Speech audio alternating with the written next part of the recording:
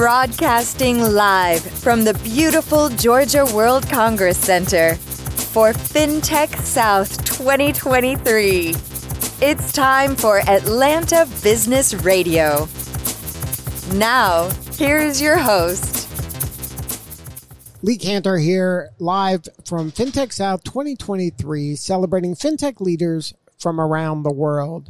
Right now we have Lara Hodgson she's the author of a new book, Level Up, Rise Above the Hidden Forces Holding Your Business Back. Welcome, Lara. Thank you. So tell me about the book. How'd this come about? Well, it's interesting. A friend of mine that I went to business school with saw me post something about congratulating Stacey Abrams on an award she had won. And she said, "Oh my gosh, how did I not know that you were business partners?" And I thought, well, I don't know how you would know that. I don't walk around with a sign on my forehead or anything like that. And she said, that is so fascinating to me because people obviously know the policy side of Stacey's life. And Stacey obviously is a very successful author in both fiction and nonfiction books, but nobody knew about her business background. And I think what intrigued people the most, and it's a big theme in the book, is Stacey and I are not the same. We are very different on almost every axis, quite frankly. I mean, we have very different backgrounds. We have different ideologies. And many people will say, how do you overcome the challenge of your differences? But we would tell you, as we do in the first chapter, that our differences are, in fact, our superpower. So talk a little bit about her role in Now and your role in Now and how you're able to kind of have that synergy and combine the superpowers to create a super business like Now. So Stacey and I met in 2004 in Leadership Atlanta. At the time, she was the deputy attorney for the city of Atlanta. I was running a real estate development company called Dewberry Capital. We spent a year looking at challenges around the city of Atlanta. And at the end of that program, she was actually leaving her job to run for state office for the first time. I was leaving my job because I was pregnant with my son and I was about to become a mother. And I said, you're the smartest person I've ever met. We should do something together. And she said, well, you're the smartest person I've ever met. We should do something together. And then we said, what should we do? And I think there's an interesting lesson in that most people focus so much on the idea and not enough time on the people. Mm-hmm. And I truly believe that you can have an average idea with amazing people and have every chance of success. But if you have an amazing idea with only average people, you have very little chance of success. So from there, Stacey and I started the first of 3 companies together. We started a consulting company called Insomnia because we don't sleep. We started a company called Nourish, which was our patented bottled water for children. And it was that business growing to death that caused us to start the company Now. So then when you started working together and you had the first iteration, I guess, consulting, which the consulting kind of is the probably low-hanging fruit, right? Like that's like, we're both smart. Hey, that's right. We were like Mikey on the Life commercial. If you have an impossible problem, give it to us. We'll solve it. So now when you're doing that, and I would assume that since there's 3 iterations, that wasn't going the way that you wanted to go, or maybe to the amount you wanted. No, actually, it was incredibly successful. So it was super successful. It was super successful. We had great clients. We were growing. One of the things we recognized with a consulting company is you don't make money while you sleep, because your unit of value is time. Right. And Stacey and I are incredibly efficient compared to most humans, but we're still limited to 24 hours in a day. The reason we started Nourish is I had my son. I birthed a child after the 9 months. And as I was going to meetings and I had him in the carrier and in the car, he was constantly spilling things everywhere. And I showed up one day for a meeting with Stacey and my son had spilled something all over me. I was complaining would be the politically correct way to say it, but there's a much better way to say it.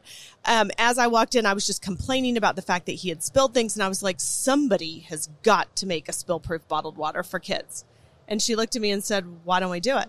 Right. Be the change you want in the world. Yeah. I mean, the all innovation comes from the demand side of a problem. And I was on the demand side of the problem. And you did enough market research. That's nice. That's what they teach you in business school. But honestly, we had the idea. We did some focus groups with some friends of mine that also had young children and said, hey, would this be interesting to you? They said yes. We cobbled together our own money to get the molds made and get the first couple of bottles made. And we had our first sale with the parody shops. And so off we went. But we kept the consulting company until Nourish had taken off.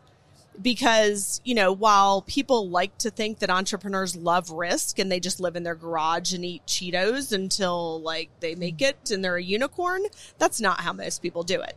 I could not have an income. I had a child in the house. Right. She could not have an income. So the consulting company gave us great current income. It gave us flexibility because as Nourish grew, we could actually not take another project and dial that down so that we could launch Nourish. And then from Nourish, that birthed Now. Nourish absolutely birthed Now. I mean, you know, again, just like Insomnia was wildly successful, Nourish was wildly successful. And within a few months, we had gone from shipping 10 and 20 cases here and there to airport shops around the country to large orders from Whole Foods that were truckloads instead of cases. And when you get an order for a truckload, there's a lot of zeros on the end of that. Right. And what we realized is that they wouldn't give us a credit card when we shipped the product. And I thought that's how commerce works, right? I give you product, you give me money. That's right. The way it's supposed to work. I guess even on Popeyes, though, you know, would I gladly pay you Tuesday for a hamburger today? Yeah, the wimpy formula. The wimpy formula. Right. That's what we all use. And so, you know, we got this first big order from Whole Foods. We started to cheer the fact that we had bagged the big deal and we were going to be on the cover of Fortune. And somewhere in there, you start to do the math and realize, wait a minute, that's a lot of zeros that I have to pay my vendors and my employees and wait. Right. And I quickly realized net 30 is just a suggestion. It doesn't Right. actually mean you're going to get paid in 30 days. You know, you might as well write net pay me when you feel like it on an invoice. Especially that would be way more accurate, like Whole Foods, right? The larger firms seem to take advantage longer than a lot of the smaller because they can. firms. Right. Because what am I going to do? Right. What am I going to say? I'm not selling to you anymore. Right. They'd say, fine. There's a line of people waiting for your shelf space. So as we had this issue, we took the order. The first order, I think, took almost 4 months to get paid. And meanwhile, more orders are coming in. I need to make more product. I'm going to my suppliers saying, guess what? More orders. And they're like, guess what? You haven't paid us yet. And I said, well, of course not. Nobody here has been paid. And that's when everybody said, well, you just have a working capital issue. You should get a line of credit or try factoring. Right. And then you know how easy that is. Well, and not only that, but I'll be honest, I'm not a banker. I was an aerospace engineer. It's very good for rocket science jokes, but not so much for finance. And so when people said you just have a working capital issue, I said, well, how do I get rid of it? And they said, well, you can go borrow money. You can get a line of credit. And I thought, why am I borrowing money? I'm the free bank to Whole Foods. They should borrow money and pay me faster. But we all know how that works, right? Did you make that suggestion to them? You know, I did at one point go to them and say, why don't you just pay me with a credit card? Wouldn't that be easier? Because then I would get paid immediately and you can pay your Visa bill whenever you feel like it. And they smiled, but they said no, because they said, if we pay you with a card, we now owe the bank. And if we don't pay it on the deadline, interest and penalties. But if we don't pay your net 30 invoice on the 30th day, nothing happens. Nothing bad happens to us. So no, it's kind of like a Seinfeld episode, right? Like you can take the order, but you can't actually fulfill the order. And so that's when I was like, there has got to be a better way. Like small businesses, the largest lender in the United States is not a bank. It's not SBA. It's small businesses.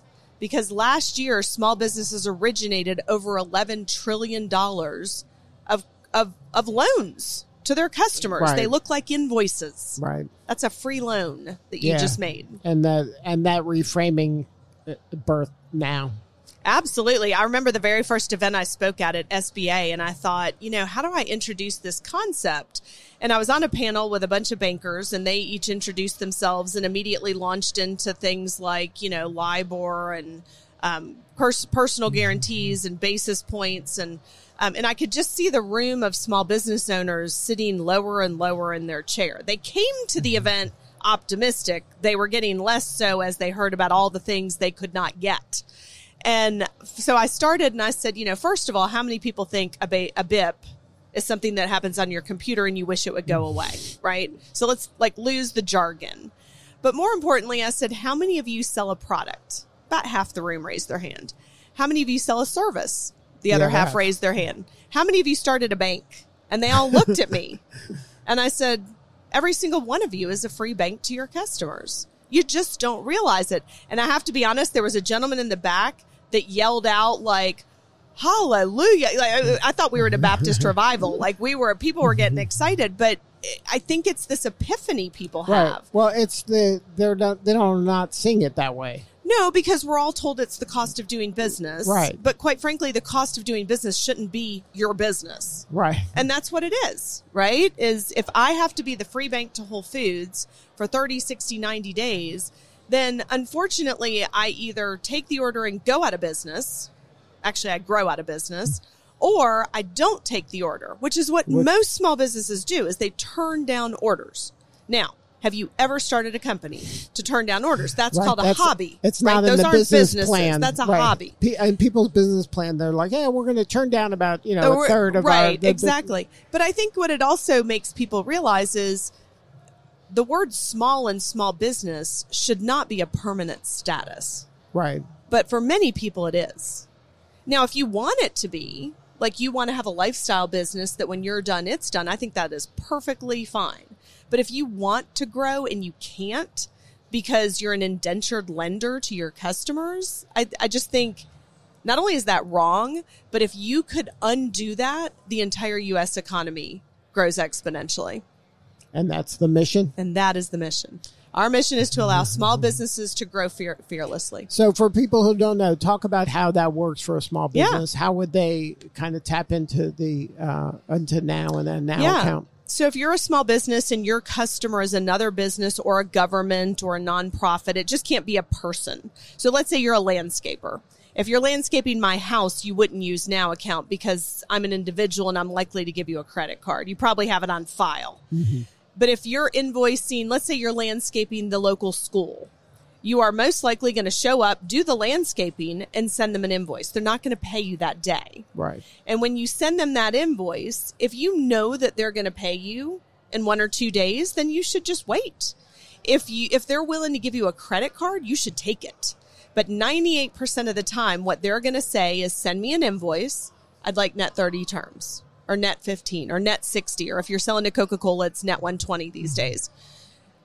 If that is a burden, which it is for everybody, by the way, and you would prefer to get paid immediately, then when you deliver the good or service, you send your invoice to the school, you upload a copy onto your Now account app. It's on your phone. It's on your laptop. You upload a copy of it. We will verify the invoice, make sure all the information's correct. We will pay you the full amount of the invoice minus a one-time 3.5% merchant fee, and you typically get paid in 2 days. So you upload the invoice, you're going to get paid the full amount of the invoice minus 3.5% fee in 2 days. You book your revenue as cash, and you book a 3.5% expense. You're done. You have no accounts receivable. Right. Your customer still got the invoice. The school still received your invoice. It still said net 30. They're not going to pay it in 30 days. Somewhere around 55 days, they'll get around to paying it. They're going to make out the check or the ACH or the wire to you, but the remittance address that was on your invoice goes to my lockbox. Mm-hmm. So every day when we open our lockbox, nothing is made out to Now account. It's made out to all of our clients, but we paid them 60 days ago. Right. And so the beautiful thing is for our clients, they go from having a day's sales outstanding of 40, 50, 60 days to 2. And imagine what that does. You have all your revenue, including your margin, right up front. So you can hire more people. You can take on that big account. You can add more inventory. And so one of our clients the other day said, you are like, well, A, you're my secret weapon for sales. And B, they said, you're like outsourced accounts receivable because I don't have it anymore. Right. It goes away. Yeah. So I said, well, here's the unfortunate thing. Although maybe it's not, it could be a very good marketing campaign. If we're AR as a service, the acronym is not SaaS, it's RAS. But it kind of is. Right. Because it's not yours anymore. Exactly. It's your problem. It's my problem. You're That's waiting right. 120 I'm days. taking that out and I'm waiting because I have protection like insurance. I have cheaper capital. I can wait longer. Right. And so I'm doing all that borrowing so that you don't have to. So now in the book, what are some of the kind of key points in the book that an entrepreneur can benefit from? Well, so I'll be the first one to say I can't stand business books. I don't like them. They drive me crazy. You can usually read the first chapter and you've learned all of it. Like the rest of it is just reiterating the same thing. So when it was suggested we write this book, I sort of thought to myself, oh my gosh, I don't even like business books. And so it's really the arc of the book tells the story of how Stacy and I met in 2004. We talk about how incredibly different we are and yet how we were able to use that as a positive, not a negative. And so it talks about all of those businesses, the ones that failed, the ones that succeeded, the one that turned into Now Account. And then we very honestly take you through Now Account up until today. And anyone will tell you that the key to entrepreneurship is staying alive long enough to get lucky. So we have many near-death experiences, which we share in there. And so what people have said about it is, I had someone say that it's a business book that reads like a thriller. I don't know if that's a good thing, that my life is a thriller. And I even had a gentleman say that it was a great beach read, which has never been said about a business book ever. But I think what we do is in each chapter, we share an experience that we faced in many cases. You humanize. Yes. And we share what we were feeling. There are many times in this book where my head is on a steering wheel crying because I feel like I've messed up. And even to the point where when we did the audiobook, you hear my voice crack when I'm reading it because it's painful to relive it again. But I think it's so important coming out of the pandemic, more businesses are being started than ever before.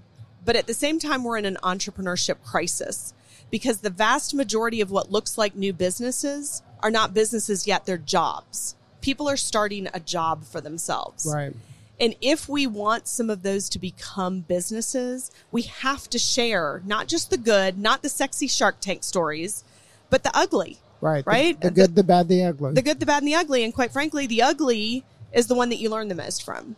And so it is very raw. It is very real. We talk about situations where, for example, we were sitting in front of a company, a very old school, large Fortune 50 company, and Stacy felt like they wouldn't ever address her. And she didn't understand why I didn't notice that. So we even talk about the times when we had conflict as partners. Right. And so we talk about the pitfalls, the conflicts, the things we did wrong. And then at the end of each chapter, we offer up lessons for how we would have done it differently or how should you think about it. And so it's interesting because I've had everyone from veterinarians to pastors say, you know what, Lara, this actually is not a business book. It's a book about life. Well, and I think it's needed in today's environment that's so polarizing where people who aren't exactly the same are having a hard time, having conversations. And in business, it seems like that's a good area where people should be getting along and differences should be embraced and celebrated to serve people better. And not only should they, but they have to be. And I'll be honest, the reason I was willing to write the book at a time when we were both very busy is I have a son who's a senior in high school. And I cringe when I see him growing up in a world that basically says to him, if you're not with me, you're against me. Right. This polarization, as you mentioned, not only is it sad, it is, it's critical because you can't have innovation if we only surround ourselves with people that are like us. And we have got to become comfortable being uncomfortable. Right. And we have to go back at looking at those differences as a massive opportunity, not a challenge. And so for Stacy and I, we often say the reason we've been able to innovate is when two people are polarly opposite, we can look at the problem from a 360-degree view. Right. No one else can do that. No single human can possibly see more than 180. Right. And so I do think we have got to teach people, particularly this younger generation, that it's not about retrenching into your tribe. It's not about being around people that look and talk and speak like you. It's about surround yourself with people that are different, and that is your superpower. Right. But you have to you have to be civil. You have to kind of respect their opinion. You have to be curious. It can't be a good and evil conversation at all times. Right. So what Stacy and I often say, because people say, how in the world do you guys, do this? I mean, let's be honest, when she was first elected to the Georgia State House of Representatives, I was appointed to the Greta board, the transportation board, by the then Republican governor. And people were like, how does that work? We said it works amazing. Right. In fact, if the rest of the world worked this way. Right, but there was a time when that wasn't unusual. That's right. That's right. Where both sides can have conversations and hang out together. And what Stacy and I say is the key to that, the key to getting back to that, is you have to be curious first and critical second. Which means if I say something that is polarly opposite to what you believe, the very first thing you should be doing is applying curiosity. Right. That's interesting. Not judgment. Not judgment, not criticalness. You have the rest of your life to be judgmental and critical, but for just a second, fathom that a person that doesn't agree with you could have a nugget that's true. Right. Because that requires a lot of empathy.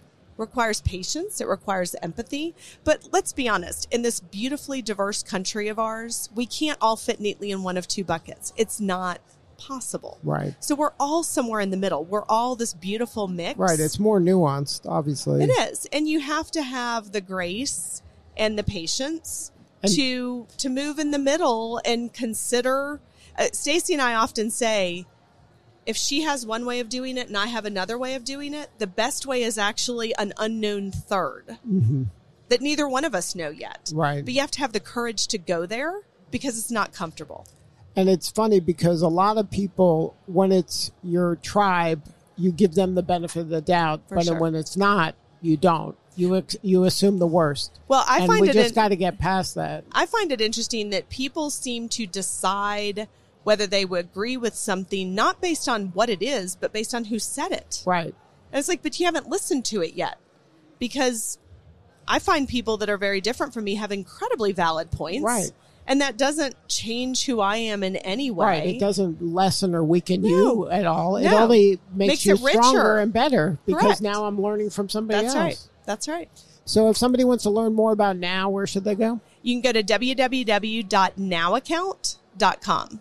And then to get the book? To get the book, you can, of course, you can go to Amazon and Barnes & Noble, but Stacy and I love to encourage people to go to independent bookstores because those are your small business owners. Absolutely. They're part of the fabric of your community. So we always tell people to go to your local small bookstore. All right, Lara, thank you so much for sharing your story. You're doing such important work, and we appreciate you. Thank you. All right, this is Lee Cantor, back in a few at Fintech South 2023.